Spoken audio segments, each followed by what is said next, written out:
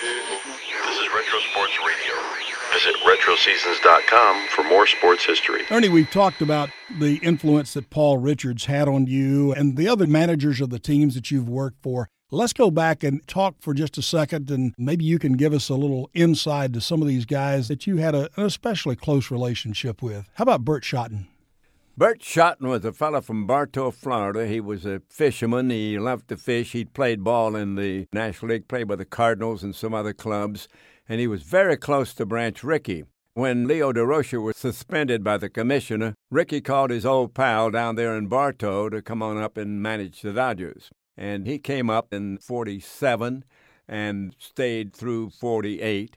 Leo came back and eventually went over to the Giants. But Bert Schotten was a very laid-back guy, one of the few managers that did not wear uniform. He'd wear a pair of slacks, and he'd wear a Dodger jacket.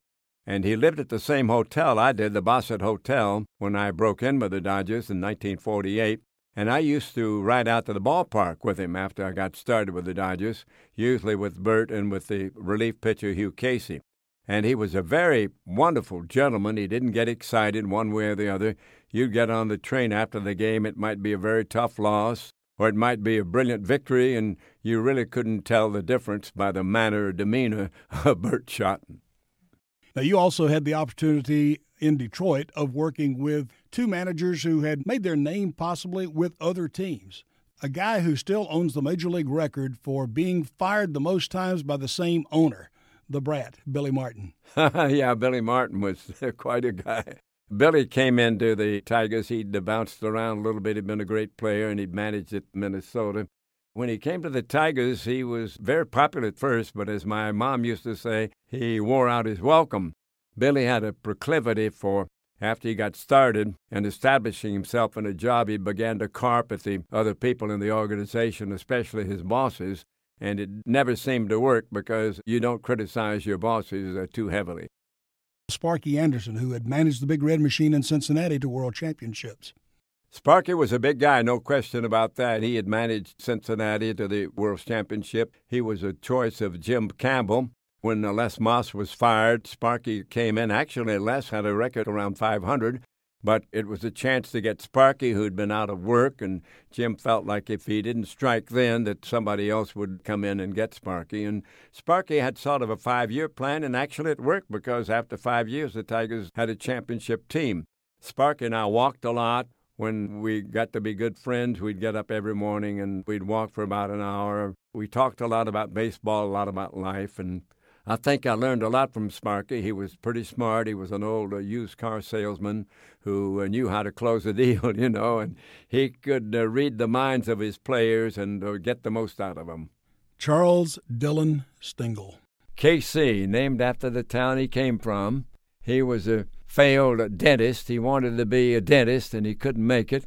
And he came to the National League. He played for Brooklyn, and he played for the Giants. And he was a pretty good ball player, but he was always a clown. At Brooklyn, he doffed his cap one time, and a bird flew out. He hit a home run in the Polo Grounds playing for the Giants against the Yankees and lost his shoe running home his inside the park home run. Then he became a manager, first at Boston with the Braves. And he was a terrible manager because they had a terrible team. Somebody said the best thing that ever happened to the Braves was when Casey got hit by a cab and broke his leg and couldn't manage anymore. But then he went to the Yankees and he became a genius. And later on was a great manager with the Mets. But he was the kind of a guy, you know, you'd ask him what time it was and he'd tell you how to build a watch. Mr. Stengel, I'm not sure that I made my question clear. Yes. Well, that's all right. I'm not sure I'm going to answer yours perfectly either. I was asking you, sir, why it is that baseball wants this bill passed. I would say I wouldn't know, but I would say the reason why they'd want it passed is to keep baseball going as the highest baseball sport that has gone into baseball, and from the baseball angle. I'm not going to speak of any other sport.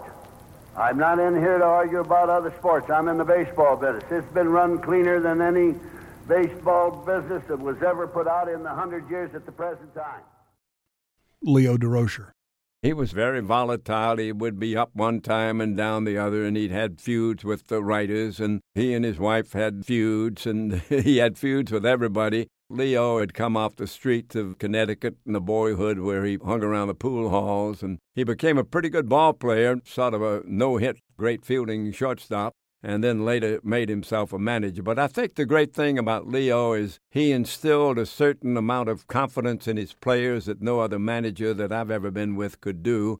Somehow they would really go to battle for Leo because they figured that he'd figure out a way as much as he could to win the game for them. Some of the players didn't like Leo. Some of them liked him a lot. But whether they liked him or didn't like him, they did play hard for him.